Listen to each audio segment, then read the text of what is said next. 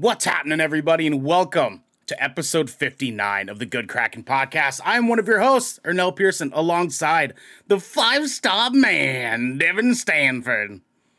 5 stars. That's right. 5 stars. Run it. Five. Run 5 it. stars. Run Right? it. Run Hi. That's what we do, dude.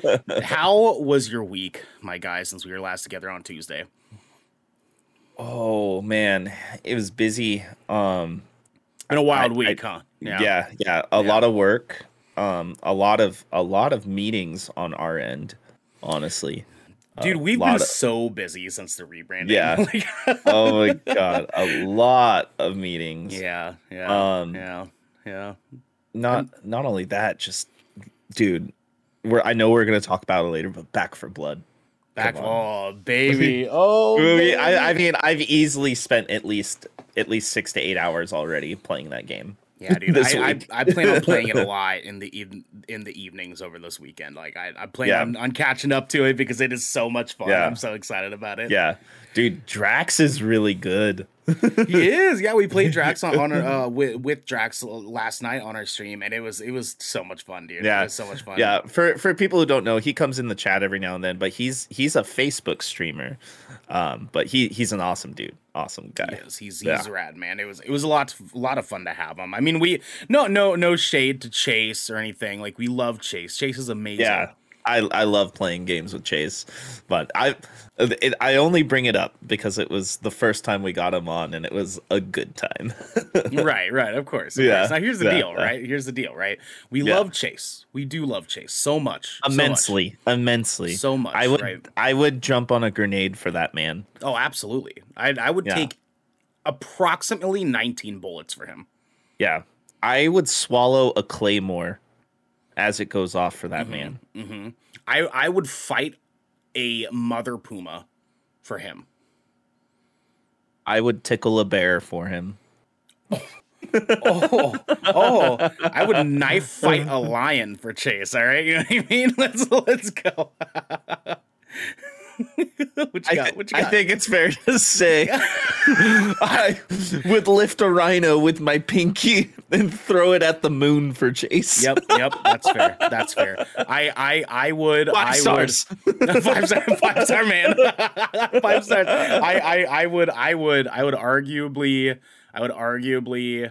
I would poop in my hand and throw it at a silverback gorilla. What are you, a chimpanzee? Silverback gorilla for Chase. That's what I do. So Lock and Load in the chat says, you guys gonna jump on the new Battlefield when it comes out? Oh, yes. Hell yeah. Yeah, we plan on it. That is the main reason why I upgraded my PC, is I wanted to be able to play that game and stream it and do all the things. We Lock and Load, we will definitely be streaming Battlefield when it comes out. Like, I promise you, we're gonna be making that happen. It's 150,000%. Like, fuck Call of Duty. Yeah, I've just got a gut feeling that Battlefield's going to be it for us. It's as far as like first person shooters are concerned, Battlefield's going to be a pretty big game changer. This is going to be a very short thing, but this is just my first impression off of playing that beta for the few days, because you can ask Ernell, I was hooked on it. Like, I was literally playing the game during our pre-shows. Mm-hmm. Yeah. Battlefield gave me a nostalgic feeling that I haven't had since like the Battlefield 3 beta. Yeah. If that makes any sense. Like, I haven't been that joyous to play a first person shooter in a very long time. I thought you were just going to be general about it. Like, I haven't been this happy since I was like 14 and had a birthday party. I thought you were going to go there. It was that I haven't felt excited about an FPS like that in a long time. Yeah. You know what I mean? Like, nothing's really captivated me that much in the terms of that. I'm not saying there hasn't been good FPS games, but for me, that hits the exactly chicken, the original chicken sandwich. The original chicken sandwich. and for you guys, it is us, because today we're talking Batman making a comeback, Netflix fucking up, cool death people things, and much more, because this is the Good Kraken Podcast, your choice for all the nerdy and video game and pop media news, reviews, and discussions that you want to hear live every Tuesday at 7 p.m. and Saturdays at 12 p.m. If you're riding this wave, you can head on over to patreon.com/goodkrackenshow, where you can submit questions and topics to the show, get exclusive post-show content, and have early access to episodes before they go live on podcasts and video services across the 7 seas. However, if you've emptied your pockets for the latest and greatest in entertainment, that is totally fine. You can watch us record this show live right here at twitch.tv/goodkrackenshow. If you have Amazon Prime, you also have Twitch Prime. We would love for you to give that to us to help keep us pushing content out for all of you listening and or watching at home. But you can also support us by subscribing to our podcast channel by searching Good Kraken with an exclamation mark and leaving a review there. Devin!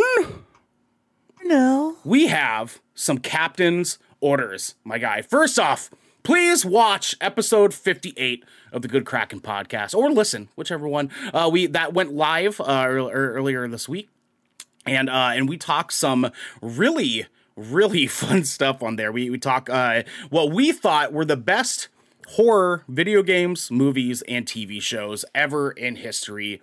Period. Ever. And we had some really good stuff on there. And then if you want the post show for that, again, go to patreon.com/goodkrackenshow, where we kind of give our personal favorite horror games, movies, and shows. Do we have a command for that? Do we have a command? Patreon? I don't think I set up a command for Patreon just yet, but you should be able to find it in a link on our YouTube and stuff. So we usually keep that stuff in our show notes and stuff on there, so you can find that on there.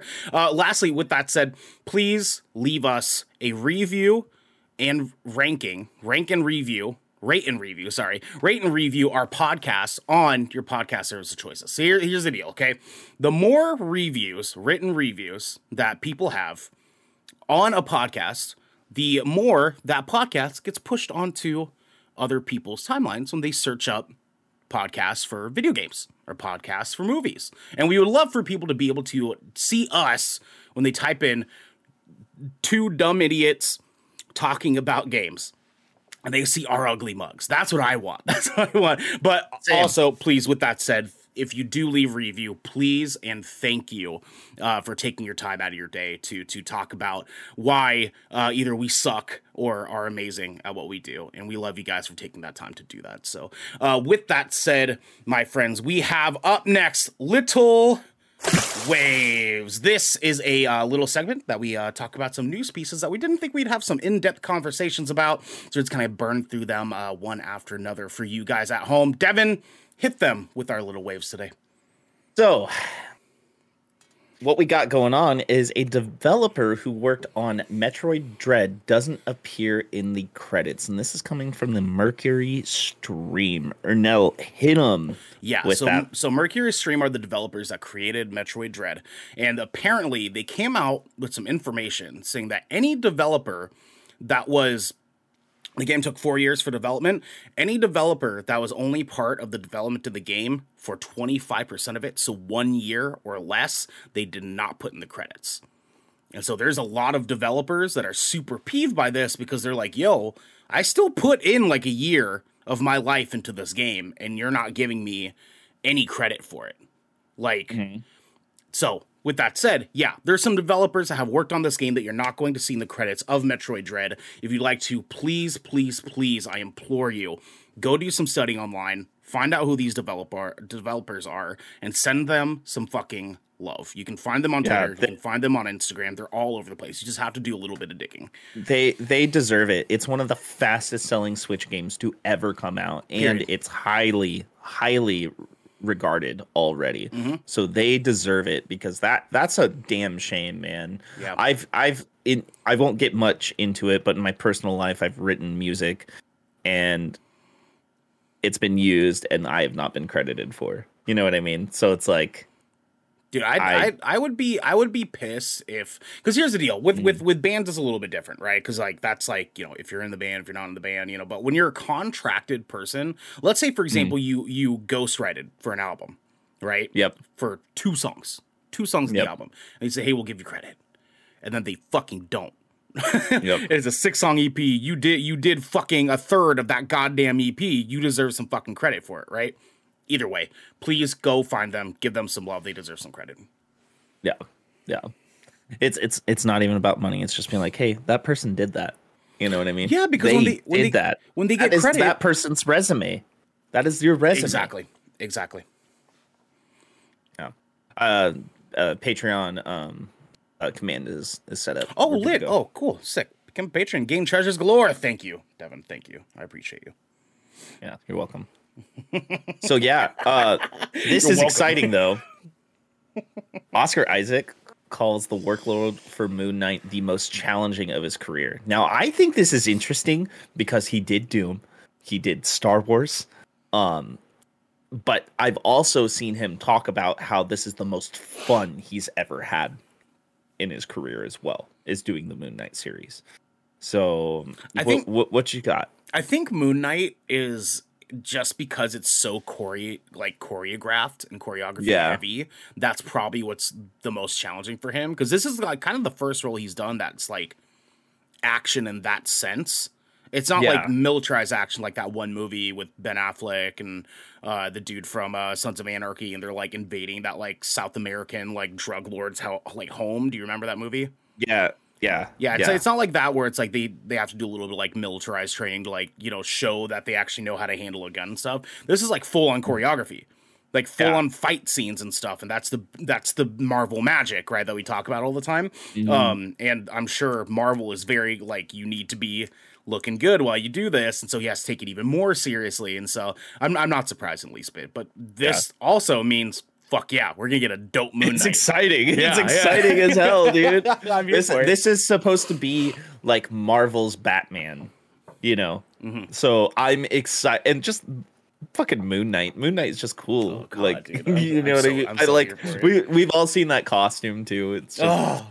I honestly, this is my most anticipated Marvel show right now. Oh, I'm excited for everything, and I'm excited for Die Hard. I mean, Hawkeye. Die Hard. But Moon Knight is gonna be cool, and like I just can't get over the fact. And I've said this before, but it's just that set photo with Willem Dafoe, Ethan Hawke, and Oscar Isaac, and like the what we know about going into Spider-Man No Way Home as well, and how we're getting Green Goblin with Willem Dafoe. You know what I mean? So it's like it's like already seeing that possibly paying off in a Disney Plus series straight out of a Spider-Man movie. Yeah. Like connecting Moon Knight and Spider-Man like that. It's I don't know, man. It's gonna be tight. It's gonna be tight, dude. So the Xbox Series X mini fridge finally gets a release date. It's coming December. Pre-orders are available, I think, in 3 days. Is what it said, if I remember correctly. Are you gonna do it? You're gonna do it? Yeah.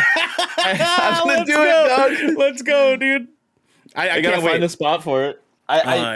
I think I'm gonna move my bass amp right here because it's not gonna be there all the time anyways, and I'm gonna put it right over here. No, dude, right. you gotta flex on everyone and just put it on that shelf right next to you. Right here? Just right. Yeah. Right here? It's not that big. It's not that big. Do it. I'm gonna do, and it's got the light up. It's got the light on it and everything.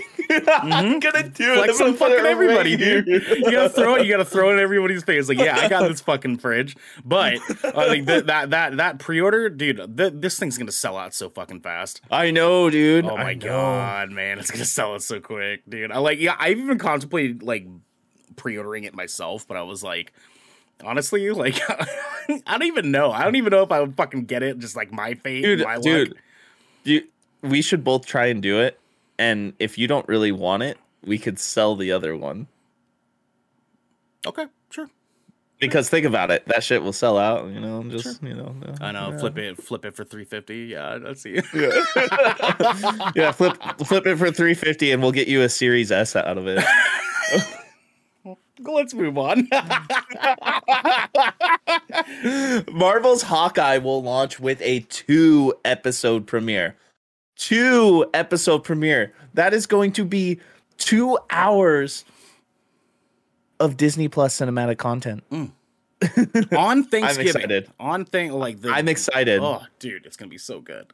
And dude, it was so smart because it's gonna be a Christmas themed show We were talking about it with Genesee in our meeting earlier. It's going to be a Christmas themed show, and they're coming out with it on Thanksgiving when a bunch of people will already be spending time with their families. And it's smart because a bunch of people are going to eat their food and they're going to be like tired and they're like, I don't know what to do now. You guys want to watch a movie? And then I'm going to go, how about we watch Hawkeye? And then everybody's going to be like, yeah. It's cool because I think what they're going to do is like a backstory episode on Kate Bishop and then a backstory episode on Hawkeye. And they're going to kind of merge them by the end of the second episode. I think that's what they're going to do here. But either way, you're right. It's genius. It's fucking genius for them to do it this way. Oh, God. It's going to be so good. Yeah. Yeah. Next up, Sony has opened registrations to buy a PS5 in the US. Yep. I put in my registration on it. Same. So I like, and then this is registration. This is not you get one. It is you're registering, and they're going to pick based on your PlayStation history, and profile history, whether or not you are qualified to get your hands on an opportunity to buy the PS5. Which is so dumb.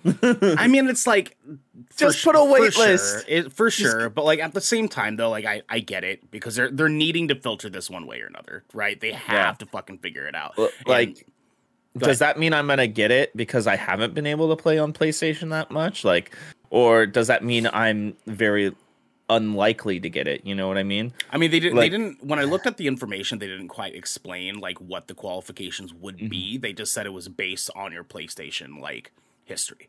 So I would assume it's people that played more PlayStation. I would assume because they want the diehards to get their hands on it first. It's I don't know.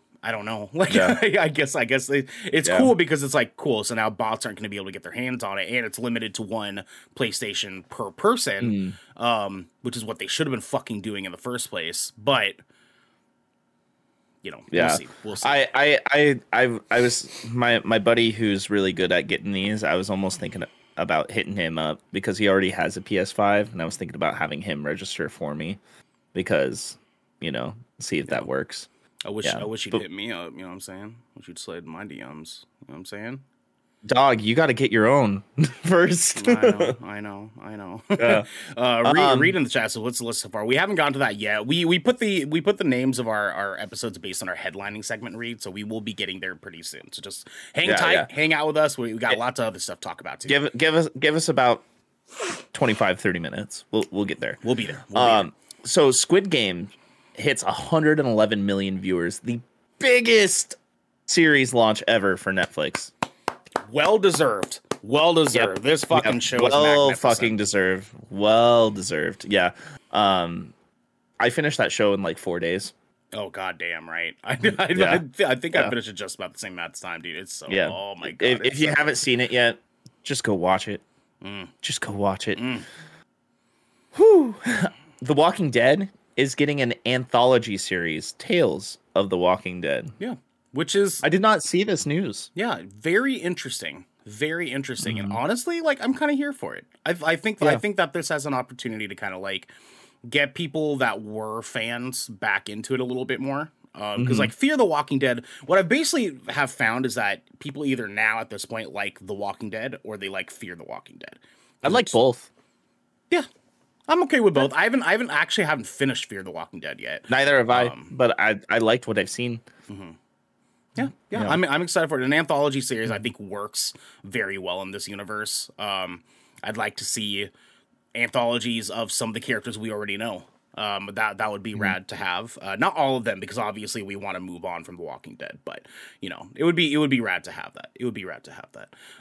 With that said, it's also rad to have some other cool stuff here. With this said, we just want to give you guys a heads up. Devin is actively watching the DC Fandom right now as we're doing the show and is giving us an update because if and or when the Batman trailer gets dropped on DC Fandom, we're going to live react to it with you guys on stream right now. So far we kind of missed it earlier during setup.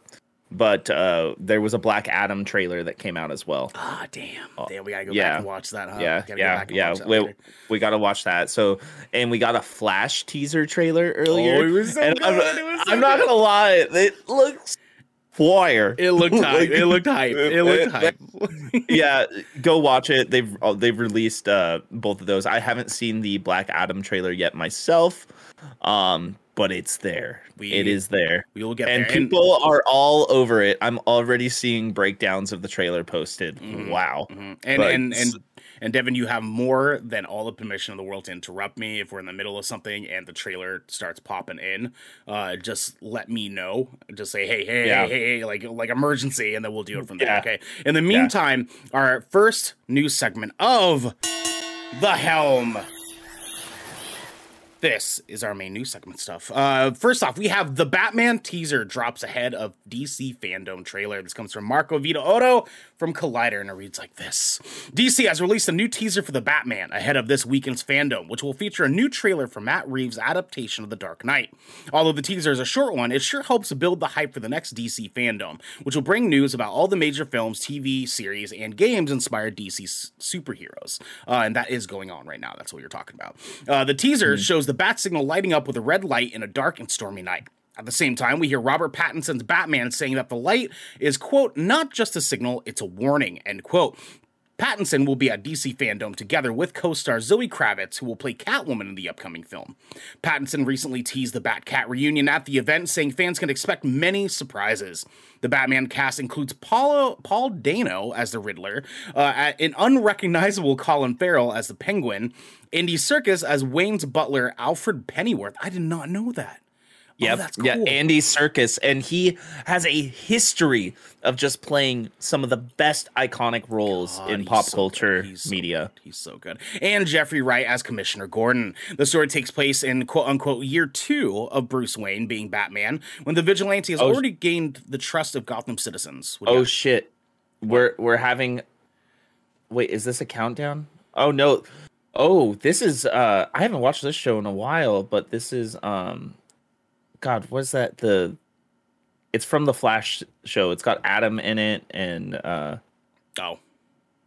never mind. I thought they were doing a countdown. Okay, no worries, guys. I appreciate it. False alarm. It's okay. It's all right. Let's see. When the vigilante has already gained the trust of Gotham citizens, but is still getting used to fighting supervillains. Warner Brothers is confident in the Batman success, as the company already confirmed that there are 2 spin-off series coming to HBO Max. The first will focus on Gotham City Police Department, while the second will explore Farrell's incarnation of the Penguin. The Batman wrapped filming last March, which gives Reeves plenty of post-production time before the movie hits theaters on March 4th, 2022. As for 2021's DC Fandom, the free event will stream on Saturday, October 16th at 1 p.m. Eastern Time. It's expected to last 4 hours 6. So that is where we are now, actually. It's right at that time slot. Devin, obviously we talked a little bit briefly about this. What is this doing for you? Is this hitting the gas pedal for you? I've been, tragically DC hasn't been up to standards for me when it comes to their movies and stuff like that, and their shows have been hit or miss, Yep. But I feel like it's finally recognized that that's been the case, and especially after watching that Flash trailer and seeing the Batman teaser, and also seeing, Joaquin Phoenix's Joker over the last couple of years, I think we're finally in a trajectory where they're going to start focusing on the dark side of DC, which is what really needs to shine out there, because there's some incredible storytelling from like the animated series and the comic books and the graphic novels that they could really highlight off of all this, Yeah. And I think that's what we're finally getting. I need to watch the Black Adam trailer though still, and we're still waiting for another Batman trailer right now, but like, good God, it's getting good. And not only that, I've actually been a really big fan of HBO Max's Doom Patrol and Titans series, because it is that darker part of the DC universe, know? Right. So knowing that we're going to get a Colin Farrell Penguin series, like, Colin Farrell's always been a good actor. Not saying that all his movies have been good, but he's always killed it. Yeah, he's a good actor. He's a great character actor. Mm-hmm. Like, he really envelops himself in his characters, and the fact that he went so far to be Penguin, you know? Dog, we could not tell it was him in the original trailer. At all. You can't at all. So I'm actually pretty stoked on this. I think we're finally gonna get something that gets up to like our standards with Marvel, but in a different aspect. Because the reasons why we like Marvel is the character development, the action, the visuals, and the comedy, right? Mm-hmm. We're probably gonna like DC for the darkness and the drama. You know what I'm saying? That is right. That because that was like the success of The Dark Knight, the success of Joker. You know, like the movies that have done well were the ones that focused more on the storytelling of the characters, like past and present, and how that builds into the situation that they're in now. Their stakes, like those movies, are the ones that are successful for a reason. And if they, as long as they focus on that, you're 100% right. As long as they focus on that, they will be successful. That's what I want to see. I want to see that. I want more like, yeah. I'm in agreement. Like I need them to focus more on the dark side of DC, because in a lot of ways that's kind of always how it's been. It's like DC has handled the heavier the weight of their characters' backstories notoriously in their comics way better than Marvel ever did. Not to say that Marvel isn't dark and fucked up sometimes. Like a lot of times Marvel, in a lot of ways, Marvel is kind of like darker and more fucked up than DC, but DC has just notoriously like had the theme of weight on all their characters throughout history of DC existing. And when, like we mentioned, every time that they focused on that for each character, they've seen a good turnaround for it. Yeah. And give me a John Stewart Green Lantern. Give me a John Stewart. Yeah. And I just came across this like fan casting picture, and it's Idris Elba.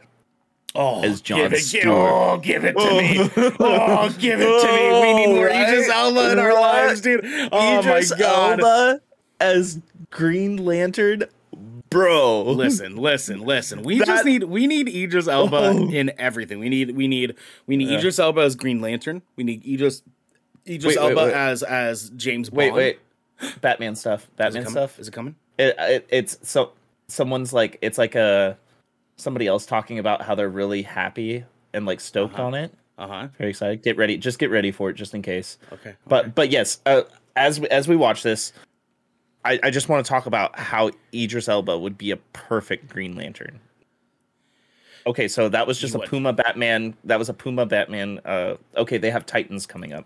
All right, okay, dude, they keep sprinkling in all this dude. Batman stuff. Like, it's so funny, dude. It's fine. We're fine. Another false alarm. It's okay. You know, I would love to see like a Michael B. Jordan Batman Beyond. Okay. That would be pretty good. Okay, I can see that. You know, just since we're on the subject here, but like, I need to see the darkness. I need it. The darkness. Anyways, okay. With that said, speaking of dark shit, Devin, I think we can move Spotlight, on. DC Spotlight. What? DC Spotlight. What? Nope. Oh, God damn it. No. Listen, stop doing this to me. God damn it. Okay, so the article said that both Robert Pattinson and Zoe Kravitz are going to be there for the event. I'm sure that when they get to the point of the trailer dropping, it's going to be Robert Pattinson and Zoe Kravitz announcing it. So let's just keep our eyes open for their beautiful faces. We can do that. They're doing the Batgirl stuff right now, so I'm pretty sure we're leading up to it. Yeah, we're getting there. We're getting there. In the meantime, though, like we said, there's some dark shit we got to talk about real fast. Devin, hit him with it. Netflix faces internal criticisms over new Dave Chappelle special, and this is coming from Matt Kim over at IGN. Netflix employees are reportedly planning a walkout in protest of Netflix's decision to release The Closer. According to the Los Angeles Times, Netflix employee resource group Trans is urging its members and allies to walk out for a day next week. Quote, I encourage all members of Trans and allies not to work for Netflix that day, end quote, reads the reported Slack message sent to hundreds of Netflix staff. As we've discussed through Slack, email, text, and everything in between, our leadership has shown us that they do not uphold the values for which we are held. End quote. The walkout organizers seemingly do not expect Netflix to remove the special, but wants the company to acknowledge that it causes harm to the trans community. The organizers also want Netflix to commit to releasing more LGBTQ plus content. Variety reports that the co-CEO, Ted Sarandos, has meanwhile doubled down on his defense of the special, sending a lengthy internal email that says, quote, "While some employees disagree, we have a strong belief that the content on screen doesn't directly translate to real-world harm," end quote. Netflix has fired an employee organizing the upcoming October 20th walkout for leaking confidential financial data to the press. The Hollywood Reporter received a comment from Netflix saying, quote, "We have let go an employee for sharing confidential, commercially sensitive information outside the company," end quote. The information, which was reported by Bloomberg, revealed certain financial details like the $24.1 million price tag Netflix paid for The Closer. The Verge added that this is the same employee who was organizing the upcoming walkout. The former Netflix employee told the site, end quote, "All these white people are going around talking to the press and speaking publicly on Twitter, and the only person who gets fired is a black person who was quiet the entire time," end quote. Okay, so real quick, just to clarify some details for our listeners and viewers at home. The Closer is Dave Chappelle's new stand-up piece. And this stand-up presentation has been very controversial, because there are some conversation. I want to make sure I'm giving some trigger warnings out here for our listeners, because there are some conversations around the topic of the trans community that is within this piece of media, this stand-up piece on Netflix. And Dave Chappelle, I watched the special because I needed to make sure that I had context around this conversation universally, right? He has a piece in there that talks about his sort of loosely lipped disdain for the trans community. And he says it in a way that is saying that modern day trans people are outraged for the wrong reasons. And it is a really very weird fucking section of this special, because he pads it by talking about a friendship he used to have with someone that had passed away, and that person was trans. So he had a trans friend, and this trans friend, apparently, under Dave Chappelle's notation here, was in the same boat wheelhouse as him on this opinion. The reason we put this in here is because obviously we like to have hard, important conversations here at Good Kraken. And this is an important conversation. There's a lot of polarized positions on this, because there's two different sides to this conversation, right? It is, should we be censoring content that is on a public platform? And two, should we be censoring content that is on a public platform that is potentially and very much offensive to a wide group of people? And I've seen all of the spectrum of this fucking conversation, Devin, and I'm sure you have. I'm sure you guys at home have heard all sorts of fucking different positions on this conversation. What I want to clarify here is that us talking about this is not going to be directed at whether or not comedians should be talking about offensive things, because that's not the fucking point. It's just not the fucking point. The point here is that there are employees that work for Netflix that are speaking up about their outrage against having had presented this, because they feel that it is harmful. And Netflix is firing them along the way. Now, the first employee, there's two employees here, technically two main employees. They fired a clutter of other employees that were sort of around these two employees, but there's two important employees that got their employment terminated. The first one for barging into a meeting to voice their concern about this content being presented on Netflix, and the second is this one. I've had this conversation with a couple of people already. it does not sit well with me for Netflix to be out here saying that they support the LGBTQ plus community while also simultaneously firing any of their employees simply because of outrage. Mm-hmm. It doesn't sit well with me. Regardless of these employees having had barged into a meeting or given out information about, you know, the said piece, it's not like Netflix doesn't give out those numbers anyways. You know, it's like they're like, to me, it just seems bonkers that they're like trying to pad and justify their decision to fire these employees by giving very PR-ish reasons for why they're terminating their employment. You know, like, I don't know where you sit on this overall. Like, do you feel the same way I do? Like, where it just kind of leaves a very sour taste in your mouth? Because that's where I'm at with it. Yes, absolutely. It's like I'm borderline don't even want to use Netflix anymore. Just like how I don't play Activision or Blizzard games anymore. You know what I mean? It's just flat out disgusting, honestly. And it sucks to see Chappelle have this stance too, you know, because like I know you and I have both been fans of a lot of his content, you know, up until something like this comes out. It's just disgusting that people get away with this kind of shit. You know what I mean? Like, I feel like nothing's going to happen to Netflix over this.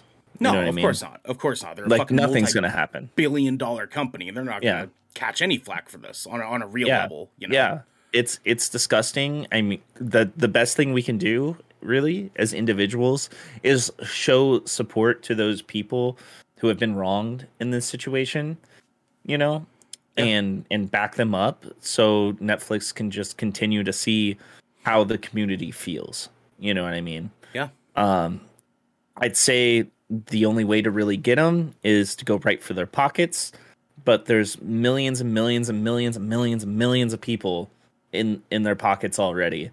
And I don't feel like it's going to make much of a difference, unfortunately. It won't. You know? But the most that we can do is support these people that are trying to do the walkout. Exactly. Because that's important. Like we need to be voicing the importance of this walkout, because like this is why the importance of the day off Twitch movement was so important. Because if we present that this shit isn't okay, and we like as a group, as a demographic, say in unison, this isn't okay, dude. Then we can start looking at moves in the future, because that's the only way that like multi-billion-dollar companies will take fucking people seriously. You know, like we have to be simultaneously saying, dude, this is fucked up. This is fucked up. Like, you cannot fucking do this. Because like, again, like I said, like my beef isn't even with fucking Chappelle. I don't give a shit about one comedian saying stupid shit, because Chappelle honestly has spent the last 3 fucking stand-ups bitching and complaining about people bitching and complaining, and honestly, I'm fucking over it. It's whatever. I don't even fucking give a shit. There's bigger fish to fry in this goddamn world. Yeah. But when employees are being fired for their opinions, for their being upset, that's where I'm like, I fucking can't. Yeah. Like nobody should be getting fired because they're upset about something their company did. That's why most companies have open door policies. You know, why if we're in a fucking world where employees are getting fired because they're upset at their job, every employee should be getting fucking fired. Every employee should be getting... Nobody fucking likes every move their goddamn company makes. And we start supporting companies firing their fucking employees because they're outraged about something that they are very justified to be outraged about. Ridiculous. Fucking ridiculous. Oh, absolutely ridiculous. I know. Hopefully we see a good result of this. Hopefully we fucking do. We can only hope for the goddamn best, you know. And I send my wishes out to the employees that have been terminated with their employment with Netflix so far. I hope these people find jobs. I hope that we get good results for them, because they deserve it. They were upset about something that was justifyingly upsetting, And I hope that doesn't fuck things up for them. With that said, there's some other stuff that people have been getting a little bit upset about too. Nintendo Switch Online plus the expansion pack subscription launches October 25th and costs $49.99. This comes from Anna Diaz from Polygon, and it reads like this. Nintendo revealed pricing details and launch date for its premium tier subscription for Nintendo Switch Online, the service that lets Switch owners play multiplayer games online and offers access to a library of classic NES and Super NES games. The Nintendo Switch Online Plus expansion pack, which Nintendo announced in September, will cost $49.99 for an individual membership and $79.99 for a family membership, which includes up to 8 accounts for 12 months. Nintendo will launch the service October 25th. In comparison, the standard Nintendo Switch Online subscription tier costs $19.99 for a year for an individual account and $34.99 for a family pack. The premium version of Nintendo Switch Online brings a bundle of retro games to the Nintendo Switch from the Nintendo 64 and Sega Genesis. Nintendo also announced Nintendo 64 and Sega Genesis controllers for the Switch back in September at a separate Nintendo Direct.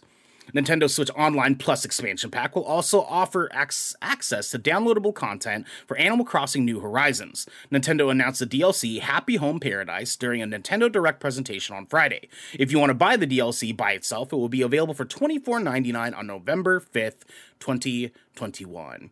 So a little backstory for you, Devin. There's a big amount of people, so I've found, that are very upset that they are charging $50 for people to have individual access to this. Where are you on this one? I could see it being a little bit cheaper, but this is kind of like Netflix's Game Pass.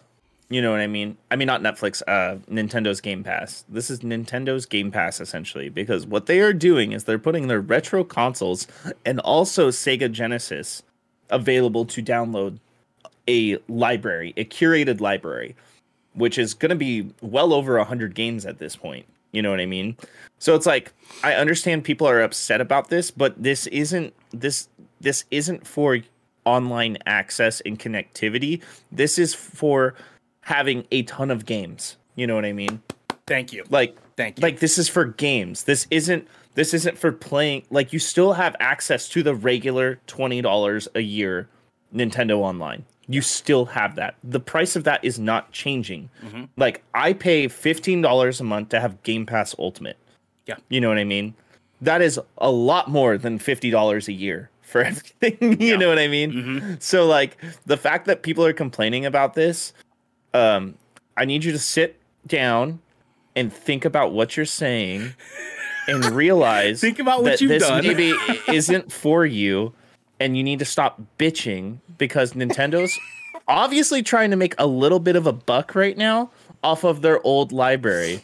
And I just want to play Paper Mario, okay? So sit down and stay in your lane. No, I'm very much in the same boat as you here.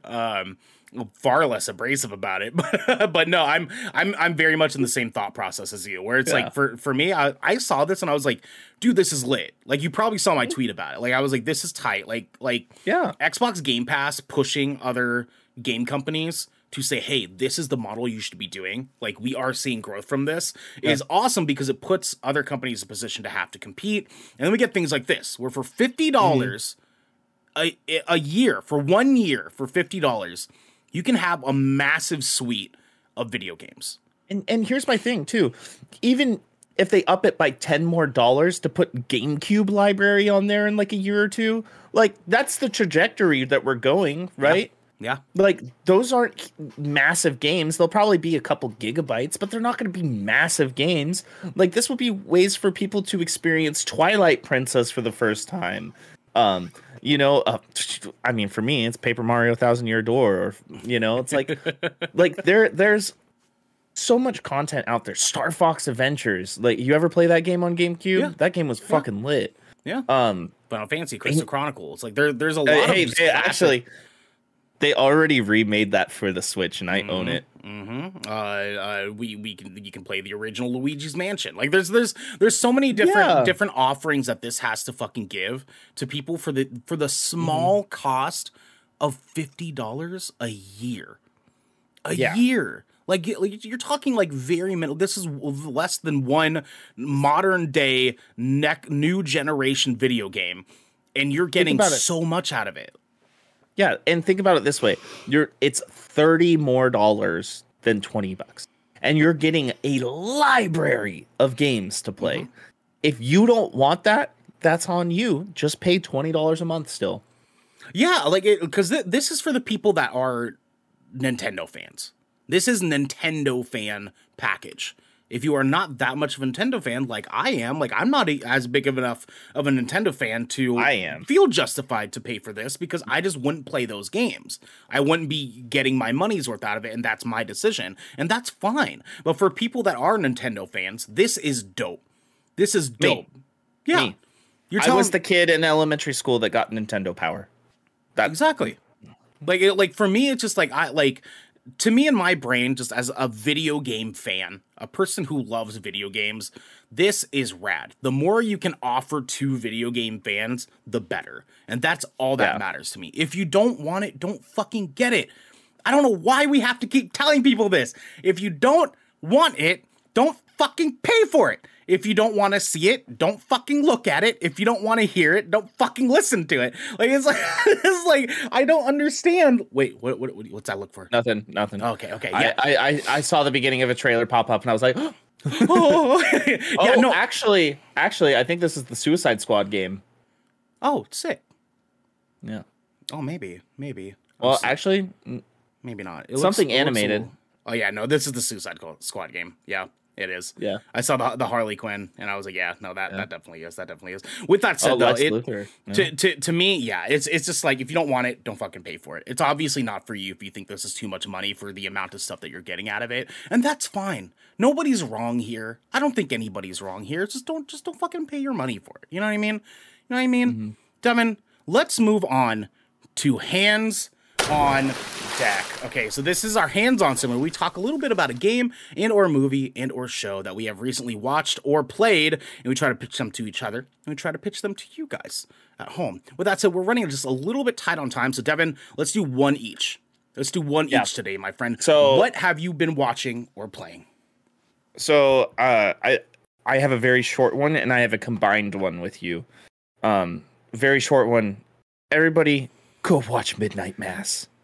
Holy fuck. Yeah. I still have one episode to go, but holy fuck. Like, I can't say a lot about it besides it has really good character development, really good backstory, and it's so subtle but so powerful at the same time. So I know we're bagging on Netflix right now, which is well deserved, but it's on Netflix, and it's quality content from the creators of Haunting of Hill House and Bly Manor. So definitely check it out. Good old Flanagan giving us magic. Yep. Other than that, Ernell, you and I have spent a lot of time playing Back 4 Blood. Yes, we have.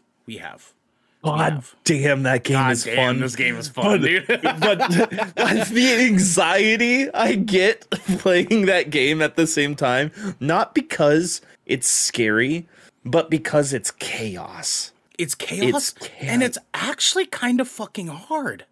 Yeah. It's way harder than Left 4 Dead. Yeah, and I like it. Yeah, I'm here for it. I love it. And one of my favorite aspects is the gun customization. There are a couple things I wish you could do differently, and I hope that they do a quality of life update. Like, I would like to be able to remove attachments from my guns when I'm picking up another gun, or like, let's say somebody has like a broken attachment on a gun that they just picked up.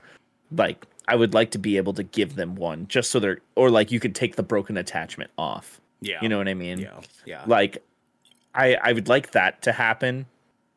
But other than that, the gameplay, the way everything moves, like it's the panic you get sometimes when you're surrounded by a horde. You're like, fuck, I can't run. You know? Dude, yeah. It's very well done. I am stoked, and like shouts out to fucking Microsoft for getting that day one release on Game Pass.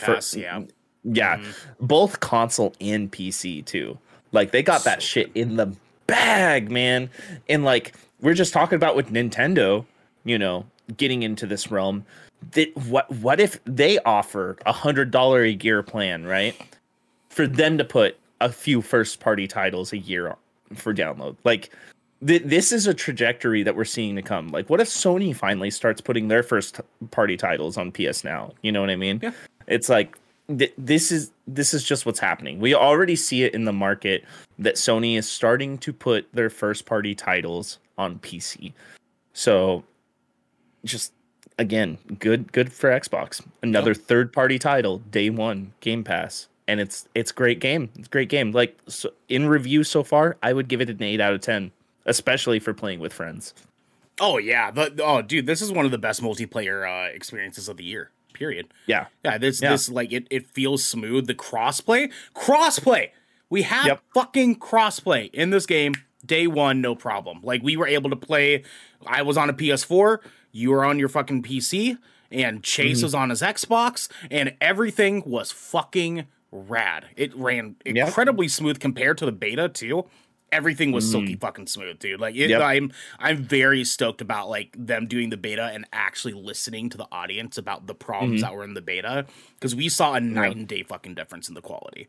Yep, which is harboring back to Battlefield 2042 earlier in the show.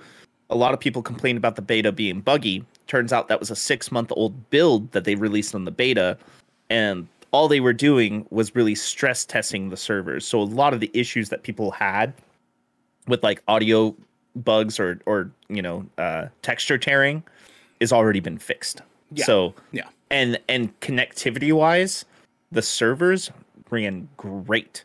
I barely had any issues playing that, both on console and PC. Which is good to know. Which is exactly what was it Turtle Rock? Yeah, Turtle Rock Studios, who did Back 4 Blood, which is exactly what they learned with their beta, because they were having server issues and it is fixed. So this just shows them listening to their audience. So I really like to get out there and make some suggestions to them. Not saying they'll listen to me, but if they just change the weapons up a little bit, where we can take the attachments off and on weapons, like I would like to be able to move them between my weapons too. Oh yeah. Oh yeah. Yeah. That's what I want to see. Sick, man. Yeah, no, I'm very happy about it myself too. So my one that I have for today is a Netflix show called Maid. And that's Maid as an MAID, like a housekeeper. Apparently I'm in a weird Sadtober kick right now, because this show is fucking heartbreaking in every fucking way imaginable. Okay. Oh my God. There's 10 episodes. I've cried for 6 of them. This show is fucking, dude. It is God, dude. Okay. So this show is about a woman who is trying to escape from a domestic violence situation. She's being emotionally abused by her daughter, her 3-year-old daughter's dad. And the first episode starts with her leaving. And this entire show is about the after effects and the things that she has to experience now, being homeless, now not having a job, now not having any family to lean on, really, in order to take care of her 3-year-old daughter after having had left this domestic emotional abuse situation that she was in. And it is such a like down to earth, like ground level look at what a domestic violence victim, specifically a single mom domestic violence victim, has to go through in the broken, fucked up system that the United States has for domestic violence victims. And it is some of the saddest fucking shit on the planet, because she is just trying to get her life together, being independent for the first time with her 3-year-old daughter. And the way they use Maddie, the 3-year-old daughter, is so fucking heart-wrenching as a parent. Devin, oh my God, dude. Like, it's just, they don't focus too much like on the daughter. They focus just enough to show that like her and her mom have a very close relationship. But it's just this poor woman and this poor girl are constantly having one problem after another. one thing after another, realizing that the system is so broken, it was not built to easily help people. And it starts out very much in a struggle because she doesn't actually believe that she was going through abuse because she wasn't getting hit by her partner. She was being emotionally abused.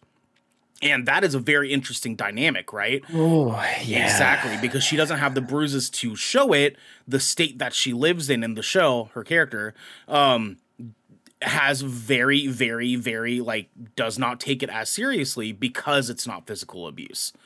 And that is not this is 20 years ago, 40 years ago, 50 years ago. This is now. This is an issue now. Like, there are women that experience emotional abuse in domestic partnerships that do not get taken seriously because they're not being hit by their partner. It's still fucking abuse. And this show talks about how important that is. And some of the characters that they have in this show, the relationships that she builds with them, is so beautiful. So beautiful. And she meets them by being their maid. And it is, oh my God, dude. I have 30 minutes left of the very last episode. I'm going to be watching that when we get off today. And I am in love with the show. If you listen, I know the past couple of weeks I've been recommending fucking tearjerkers and heartbreakers. But if you want a reason to cry, this is it. This is the fucking show for it. There's 10 episodes on Netflix. Go fucking watch it. Oh, man. I've been looking at that and I just... I don't know if I want to put myself through it now. Dude, it's there's some parts I've watched, like, just laying in bed, and I was like, like just feeling it, like, oh my God, dude, it's bad. Oh my God, it's such a good show though. It's such a good story. Yeah, absolutely. Yeah, if you're looking for, you guys at home, if you guys are looking for a reason to fucking sob a little bit, this is it. Because even just the last episode I watched, the second to last one. I don't know. I don't know. I know. Listen. I just don't know if I want to. Sometimes you got to get a good lonely cry in. You know what I mean? Sometimes you just got to sit in your room, watch something sad, and just be like, and just let it out. Just fucking let it out. And you just have a nice can of Four Loko. And you're just knocking back Four Lokos to the saddest fucking movies you can possibly watch. I was gonna say like some red wine or something. Nah, dude, you're taking the trash can Paul status, dog. Yeah, but you have a Four Loko and a bottle of OE. You're just knocking back both of them while watching The Pursuit of Happiness. Are you kidding me? That's the way to do it. That's how to be sad. Okay, if you don't. Tell me you haven't double fisted an OE and a Four Loko. Actually, don't tell me, please, because if you ever did that, I haven't. I was gonna say I hope not, because that would be some of the saddest fucking shit. I have, however, double fisted old E though.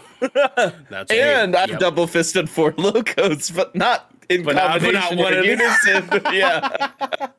Not one with the other. That's fair. Well, today, guys, we are double fisting something that's going to be very fun for all of you. This is our headlining segment, The Gallows.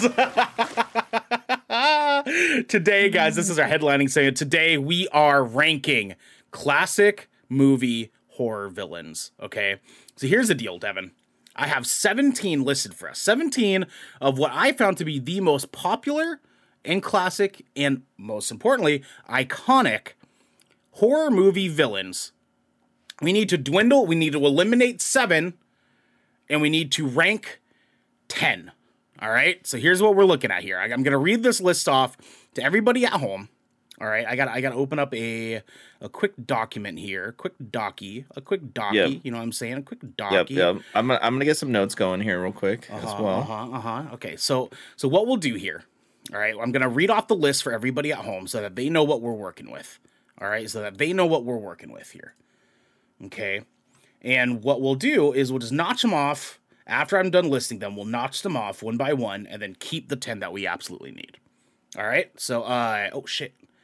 I froze our games for a second. Sorry, guys. Okay, so firstly, we have Michael Myers, Freddy Krueger, Jason Voorhees, Chucky, Ghostface, Jack Torrance from The Shining, The Xenomorph, Leatherface, Pinhead, Patrick Bateman from American Psycho, Predator, Hannibal Lecter, from Hannibal, mind you, Silence of the Lambs, so on and so forth.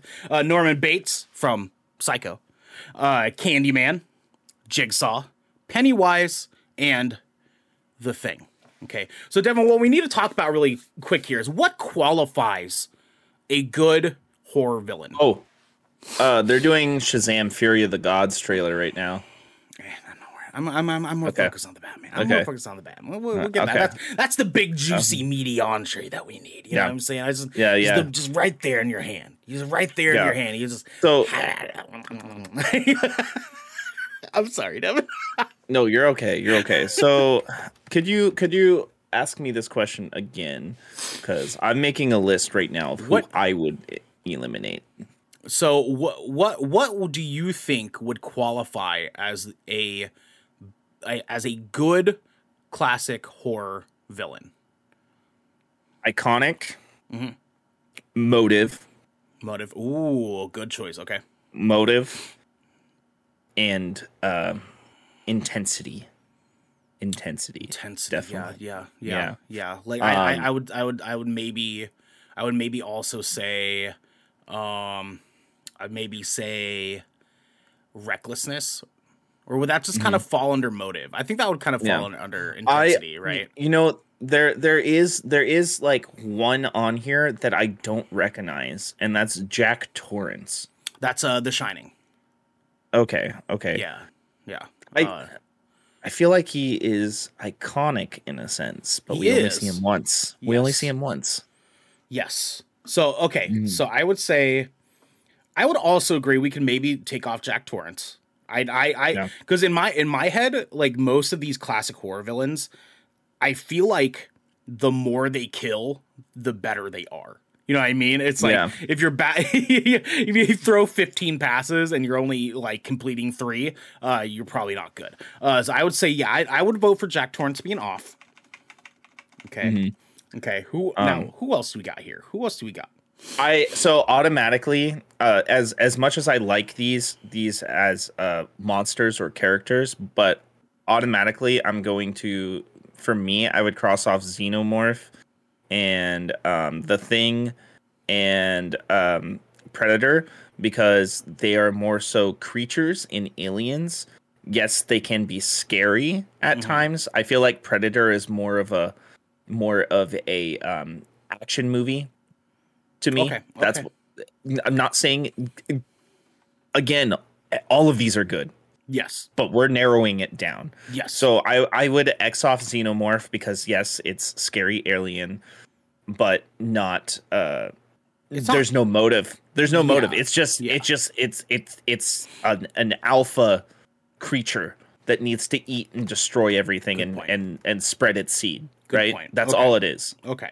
So we can take off the alien creatures. So we have 1, 2, 3, 4, 5, 6, 7, 8, 9, 10. Okay, we gotta get rid of 3 more. 3 more. Okay. 3 more.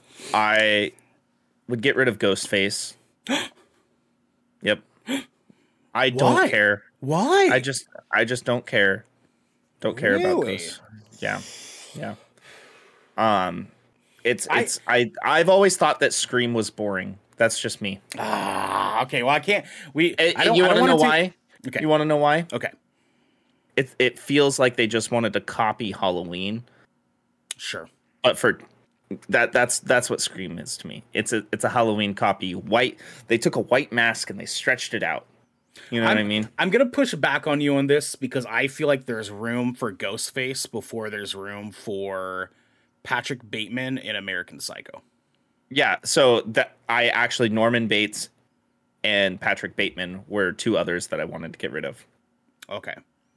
I feel like Ghostface has a place here. So I'm going to vote we keep him, but I will happily get rid of Norman Bates because I also agree. I feel like Norman Bates and Patrick Bateman are a little bit different. They're not reckless abandon. They are we're psychotic, and that is a different game here. Okay, yeah. So what are we at right now? We got 2, 4, 6, 8. We need 1 more. 1 more gone.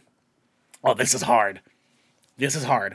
All right. I would maybe I have one for you. Okay, what's your vote? What's your vote? So it's up to two others. If you want to keep Ghostface, it's up to two others for me. Okay.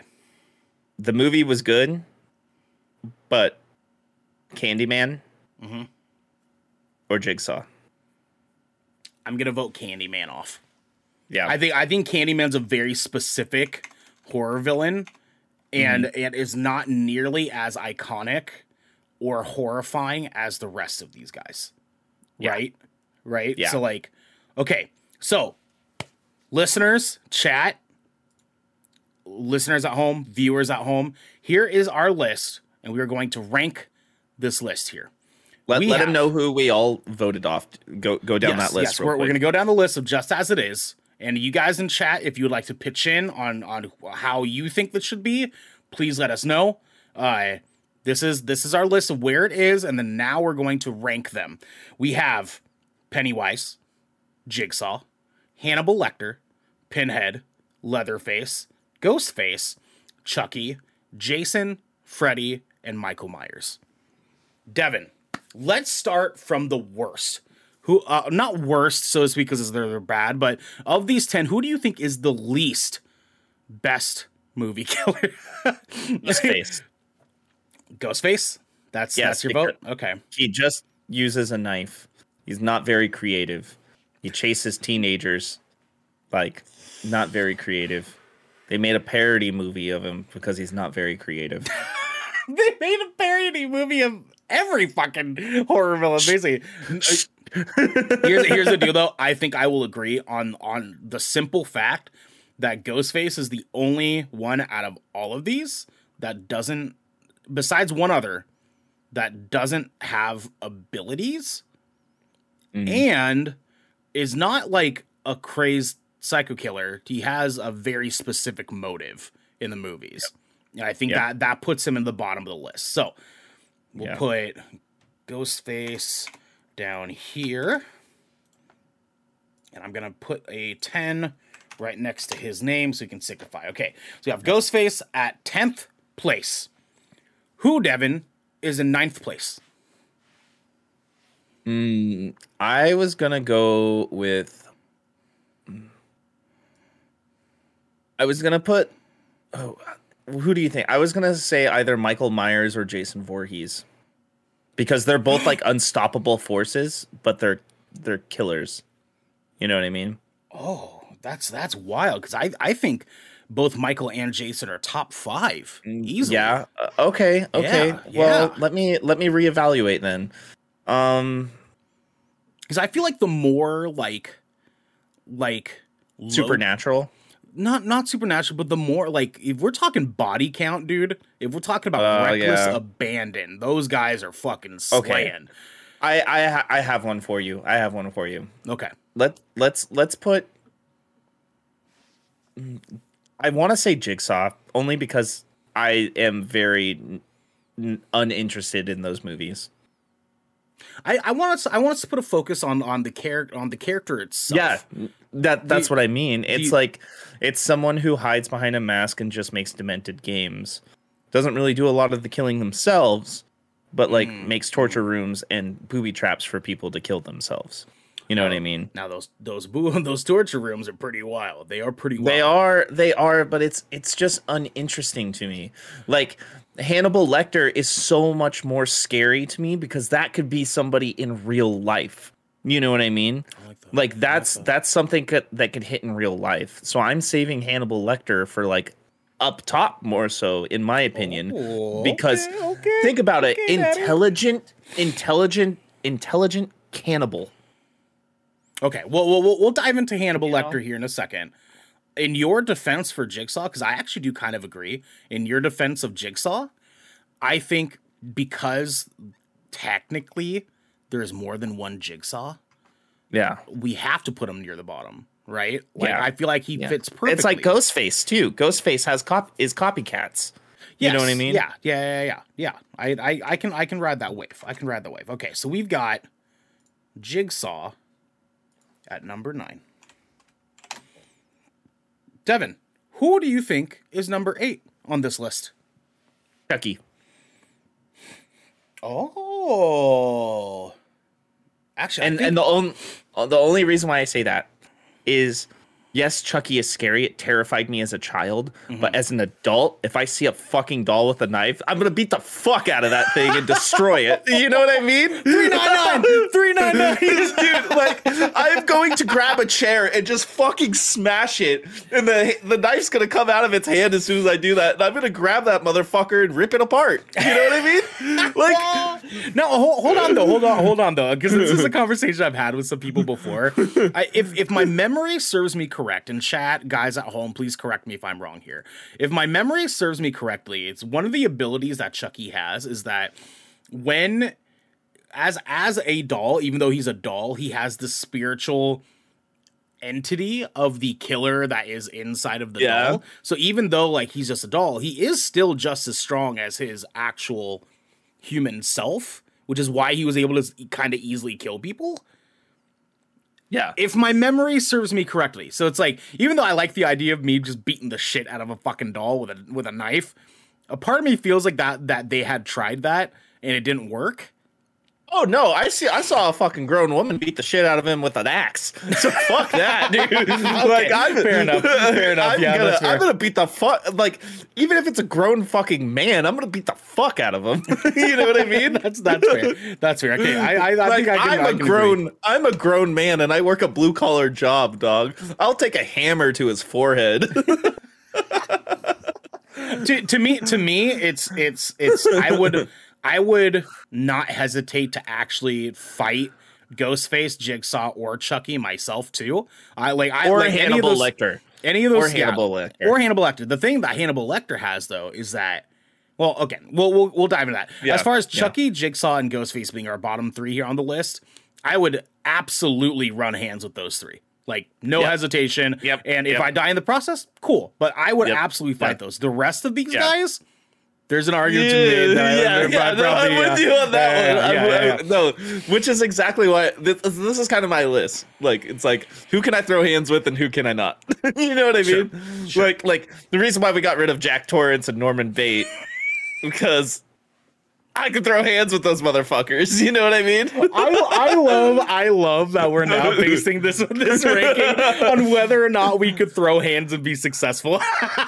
like Norman Bates, yeah, I could fuck that guy up. You know what though? Honestly, like, that is a very good premise to base this list on. Like how capable one would be to throw hands with that character, because that's just a signification of how fucking horrifying they are, right? Yeah. Right? Yeah. Like, I feel like that's a good justification.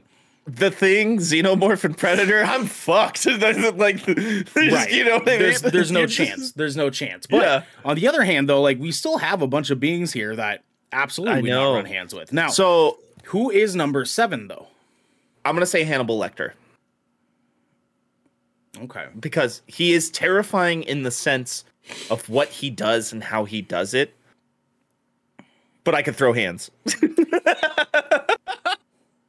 I also will admit too that his being terrifying is more on a down to earth sort of basis of, like, exactly, because it's not supernatural, there's more that can be done to it, right? Which is why the whole, like, we're being facetious when we're saying, like, oh, I'd run hands with them, like, he could catch the smoke. We'd still be scared. Of like, course, you know, of course. But it's like, at that point, it's just a matter of, like, the rest of as we're progressing through this list, there's less and less of a chance that anybody can do anything about any of these beings.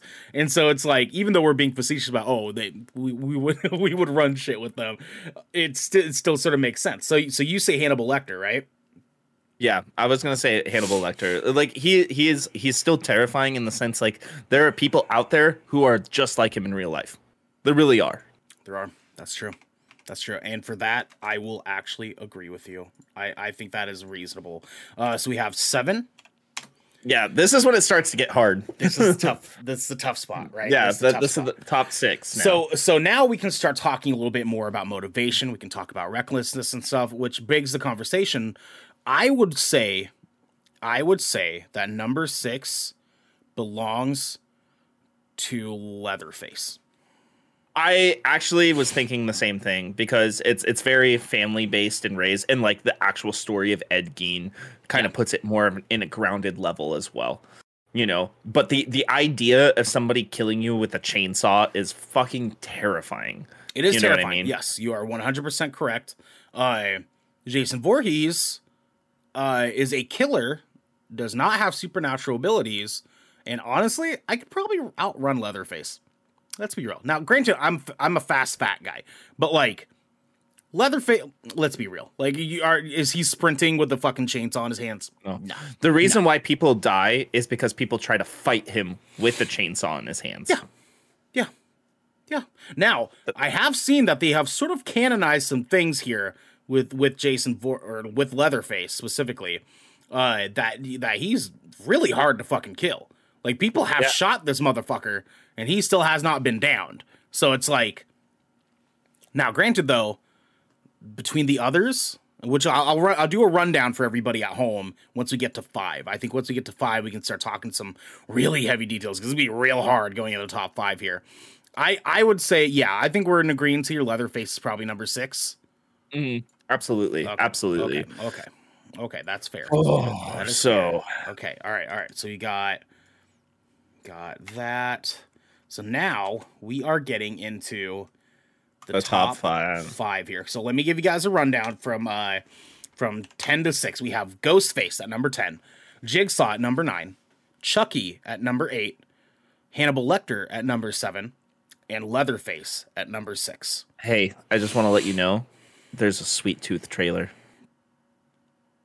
Oh, fuck. That's right. Well, I'll watch it after. I'll watch it. As far as live reacts, I think we prioritize Batman if it comes up. Yeah, I just want to let you know real quick. I love you. Okay, so top 5. We have Pinhead, Pennywise, Jason, Freddy, and Michael Myers. Devin, who do you think belongs in the number 5 spot?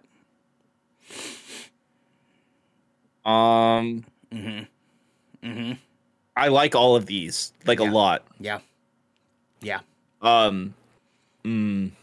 Actually, let's take a step back here. Let's pause real quick. Are we talking old Pennywise or modern Pennywise? For me, it's the modern Pennywise. For me, it's so much McChicken, the original chicken sandwich. Yeah. The modern Pennywise is fucking horrifying, right? Yeah. It's just we all float down here. Yeah, because it's like the original Tim Curry Pennywise was scary for different reasons, right? Yeah. He was horrifying for different reasons. This current Pennywise that we have is magnificently fucking terrifying. Magnificently terrifying. They did such a good job on it. But then we have things like Jason and Michael, both very iconic, both classic horror villains, both very hard to kill. They keep coming fucking back, my guy. Like, they don't stop for nothing. Pennywise eventually gets beaten. Pinhead, Jason, horrifying. Jason is dead already. They've canonized him being undead. You know what I mean? For sure. So Jason is a supernatural force as well. Right. And unstoppable. He's a fucking biological tank, essentially, that swings a machete. Yeah. You know what I mean? And the only way to kill him is to literally blow him up. And then we start talking about Michael Myers, who technically also kind of just unstoppable, right? We're 9 movies in with Michael Myers. Yeah, so I still need to watch this one, that the last one they did. It's supposed to be the last one, right? Halloween Kills, just came out technically Thursday night. Yeah, I need to watch that. I know, me too. I gotta go hit the theaters for that bad boy. But now, Devin, what are you thinking, man? I almost want to say Pennywise belongs at 5 because he eventually gets, if we talk book canonization, she technically gets defeated. It's so hard though, because Pennywise could always come back. Yeah. Always. And it's so terrifying the way that Pennywise haunts people before he kills them. Or they. Let's just say they in this matter. Yeah. It's just so now we can take invincibility out the door, because I feel like these final 5 are just period unfucking stoppable, right? So we can take that out. Who has the most interesting motivation? Or actually, of these 5, who has the least interesting motivation? Probably Jason Voorhees. Okay. So because he's just killing people to kill people. Because not necessarily. His mom, he's got mommy issues. Mm-hmm. That's why he's killing people. That's fair. That's fair. He does have mommy issues. He's the biological tank that's undead, but he's essentially the same as Norman Bates. He kills people because he's got mommy issues. But what's Pennywise's motivation, though? In comparison, to feast. Yeah, but wasn't that the argument that we had to take off Predator and Xenomorph? But he feasts off of fear. So he generates fear on people and eats them. And the fear is what feeds him. Okay. Xenomorph is just it's just an alien. It just needs to eat. It just needs to survive. You know what I mean? Yeah. That's its instinct. But it's kind of also Pennywise too, right? Yeah, but he plays with his prey. He plays with them. You know what I mean? Okay. I see where you're going for. He dives into people's deepest, darkest fears and uses it against them. You know what I mean? Sure. Okay, so he plays with his food like a cat. I got you. Yeah. Okay. Well, think about it. He goes into your mind and figures out your fear, and then he makes that fear a reality for you. That's almost like Freddy Krueger when you're dreaming. Sure. I mean, Freddy definitely has more motivations too. Now, one thing I think we're avoiding here is Pinhead's motivations. Yeah, I like Pinhead, but for me, I don't know a whole ton about Pinhead. So maybe this might be 5. For me, I don't know if I can say that because Pinhead is horrifyingly killing people. Like ripping them apart and the stuff. Pinhead deaths are pretty fucking graphic, and I don't know if I could reasonably put Pinhead at number 5 when we have someone like Pennywise and Jason that are a little bit more mindless in their killing. All right. For me, it's the McRib because that fucking shit sucks. Oh, fucking course. I hate it. No, but I'll do your McRib if I'm gonna command. I will just say, for me, number 5, and I feel like I'm locking this in because it's really hard for me to decide this. Mm-hmm. For me, it's Jason Voorhees because he is an unstoppable force, yes, but his kills are uninspiring. Sure. Between the two, who are you more scared of? Between Jason and Pennywise. Oh, Pennywise. Yeah. Okay.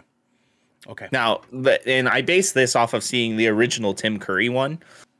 Boy, for years as a child, I was checking the shower and the shower curtain because the Tim Curry one where he just appears in people's bathrooms. You know what I mean? Like because of the sewer system. Mm-hmm. That definitely like traumatized me as a child for a few years. And I don't know why I was so driven to watch that when I was a kid because I watched it on my own accord because it was on TV, right? I did not watch that because of my parents or anything or anybody else. I watched it because I was a child and I came across it on TV. Okay. Okay. I think I can ride that wave. I would say Jason is perfectly fitted for 5 just because of what we have going up against him here. Yeah. We got 4 very, very horrifying fucking villains. Above Jason. And Jason, although he is like he's horrifying for he's horrifying for his different reasons. I think Jason is I think the horrifyingness of Jason is far under the horrifyingness, if that's even a word, of the other 4 here. Okay, so now we're talking 4th place. We have Pennywise, Pinhead, Freddy, and Michael. What belongs in 4th?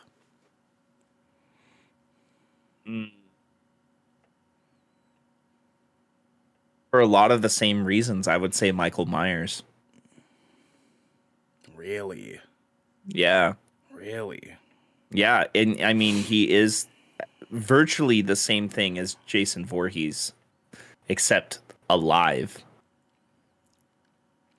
I think I have to give credit to Michael though for his relentless hunting.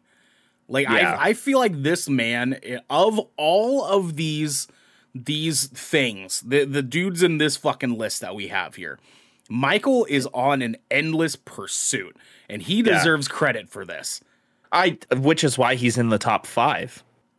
Sure, yes, absolutely. You know what I mean.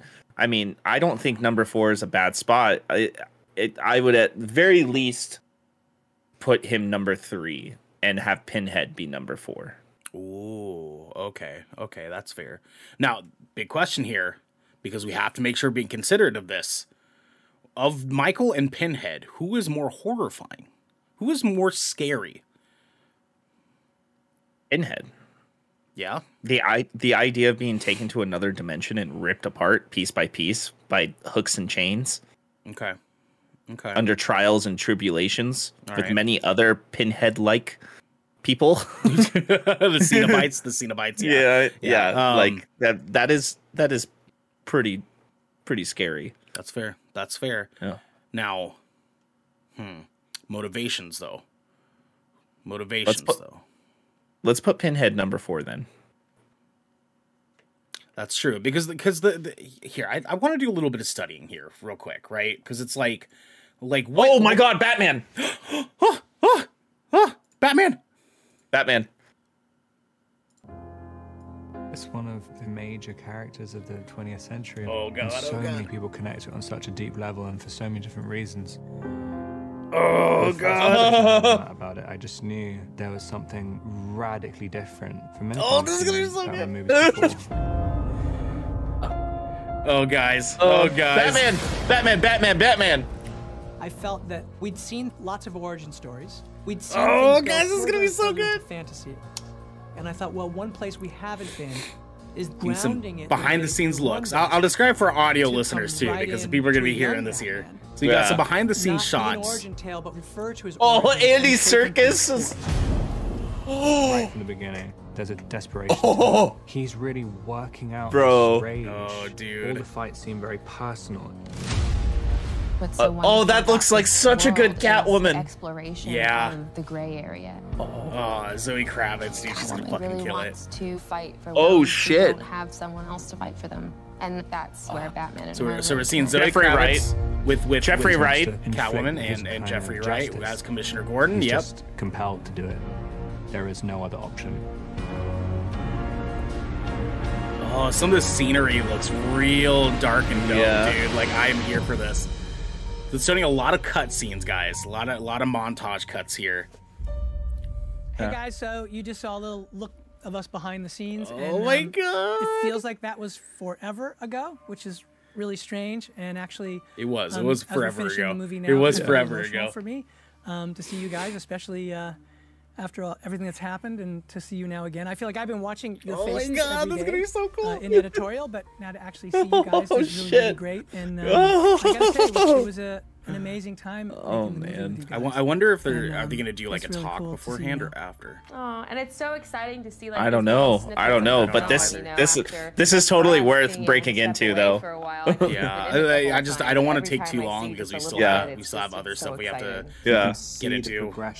Pinhead number 4. More exciting. Pinhead number 4. Okay, I'll go get that in. I'll get that in here. There All was right. something Just very I'm just gonna special mute and this for right magical now, but let's about just keep our the conversation way you with this guys up so we played know off what's each other going on. right Well, from the I'm beginning, playing it for and the people at home. So I just though, knew right so away. I was Okay, like, wow, okay. that's really neat. Alright, Like, hold I on, know real you guys quick, are friends, real and so quick there was a great. because I don't think they're going to get into the trailer really fast. It's kind of keep close attention on it, and I think we can more and more. we can I mean, move you guys back were into let's it continue. after. doing that Yeah. crazy, Okay, so sort of, I yeah, guess, keep an eye on it. I'm screen gonna test, turn the I guess you volume could call it, you know, when down. you guys I mean, got together for the first Yeah. That's So just for now. number 3. Number 3. Okay. Oh, Jesus. Oh, God. Lots of noises. Sorry, guys. I accidentally left all the segment splash screens up at the same time. Sorry. Okay, so number 3, Devin. My argument here, I think, because we're also talking about how iconic they are. And I would argue that Michael Myers and Freddy are both more iconic than Pennywise. I was gonna say Pennywise for number 3. Yeah. Okay. Yeah. Yeah. Because I feel like both Michael and Freddy, like, they, like, as far as being known villains, people that people are widely globally fucking horrified by, those two are it, right? Yep. So now we've got a very strange situation here where instead of Freddy versus Jason, we're now talking Freddy versus Michael. All right, Freddy versus Michael. And I have an argument here. On who can be number 1. All right. Because I've been thinking this since we started this. Okay. I think Freddy Krueger gets number 1. Why is that? What are your reasons for this? It comes after you when you're asleep in your nightmares, in your dreams. And then if you figure out that's the only way he gets you, you stay awake. And then you start having hallucinations, which is also a gateway for him to come after you in the real life. You know what I mean? Yeah. And that is terrifying. Like, how do you stop Freddy? You know what I mean? Like, Michael, you could arguably fight back if you have the right equipment.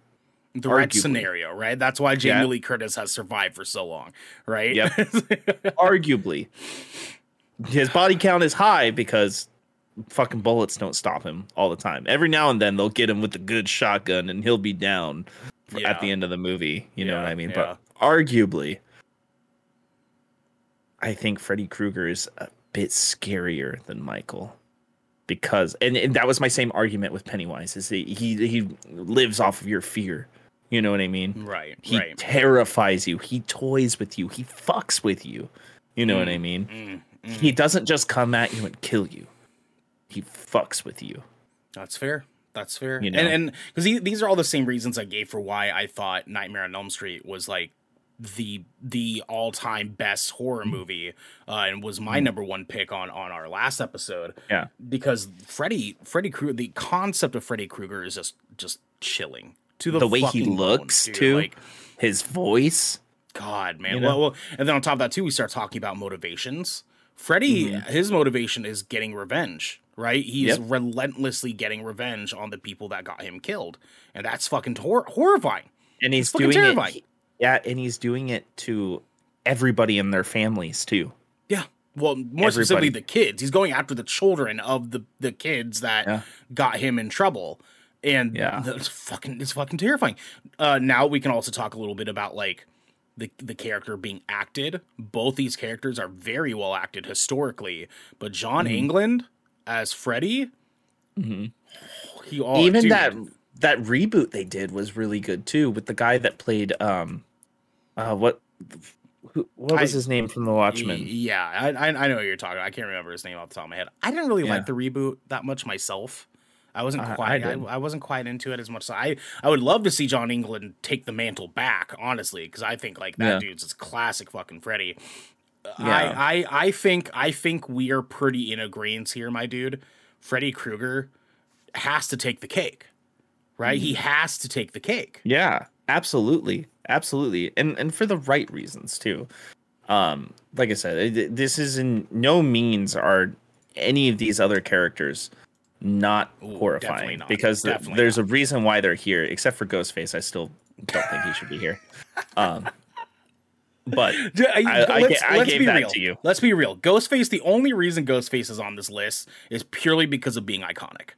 Right? He's not really that fucking scary. He is an icon though in the horror world. People know you see the Ghostface face, you know who it is. Yeah. Like he's only on here strictly because of being iconic. Yeah. With that said, guys, we now have our top 10 horror villains. I'm going to read it off to all of you listeners and viewers at home. We have number 10, Ghostface. Number 9, Jigsaw. Number 8, Chucky. Number 7, Hannibal Lecter. Number 6, Leatherface. Go, Batman, Batman, right now, Batman. Browser. We're doing it. Oh God, here we go.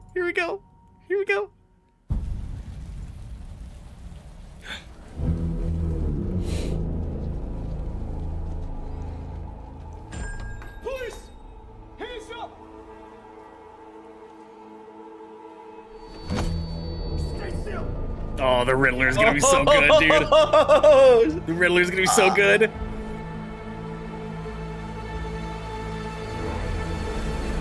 The question mark in the coffee cup. Let's go. Fear is a tool. But when that line Oh, they're having callbacks to the Joker in this too. It's not just You see that? Yeah, the. Oh, dude. it's a warning.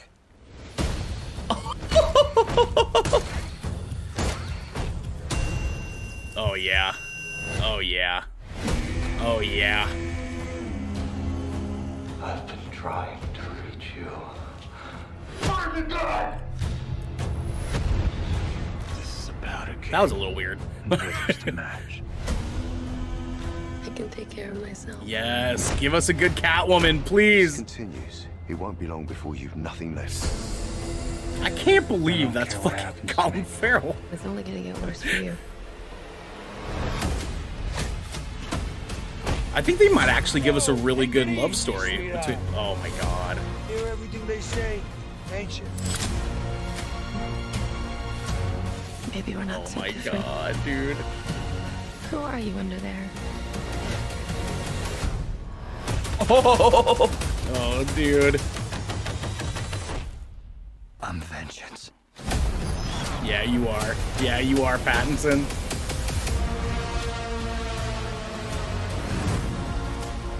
What's black and blue and dead all over? You. Take it. Oh shit! I got you! Oh my god. Oh my god, dude. This is gonna be so good. Bro! Yep. Yep. Yep. Oh Yep. my god! Let's go. Let's go. Oh, Let's fucking shit. go. I am so here for this, dude. I am so here for this, my guy. that Oh looks my god. Oh my amazing. god, dude. Okay. Let's get this done because we now have some stuff to talk about here in a minute. So anyways, we have number 5. Sorry, let's start from the top. 10, Ghostface. 9, Jigsaw. 8, Chucky. 7, Hannibal Lecter. 6, Leatherface. 5, Jason Voorhees. 4, Pinhead. 3, Pennywise. 2, Michael Myers. And number 1, Freddy Krueger. I think that is a very good list for us to go on. Oh my god, I think.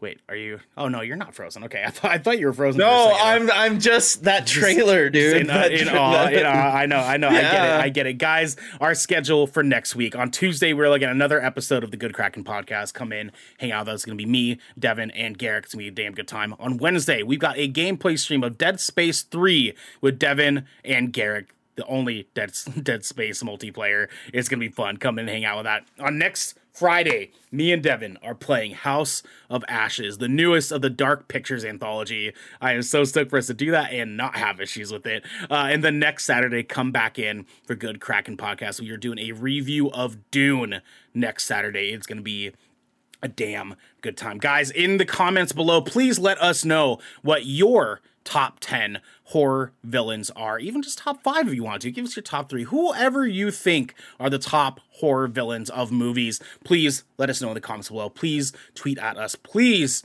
let us know. We want to hear from you because this has been the Good Kraken podcast, your choice for all the nerdy video game and pop media news, reviews, and discussions that you wanted to hear live every Tuesday at 7 p.m. and Saturday at 12 p.m. right here at twitch.tv/GoodKrakenShow. If you enjoyed the show, you can just head on over to patreon.com/GoodKrakenShow where you can submit questions and topics to us, get exclusive post-show content, and have early access to episodes before they go live on podcasts and video services across the 7 Seas. But you can also support us by going to our YouTube channel, by clicking that beautiful bell and big red button, or by subscribing to our podcast channel by searching Good Kraken and leaving a review there. We got a post show that we got to go record. But until next time, my friends, be good to each other. Bye. Sada.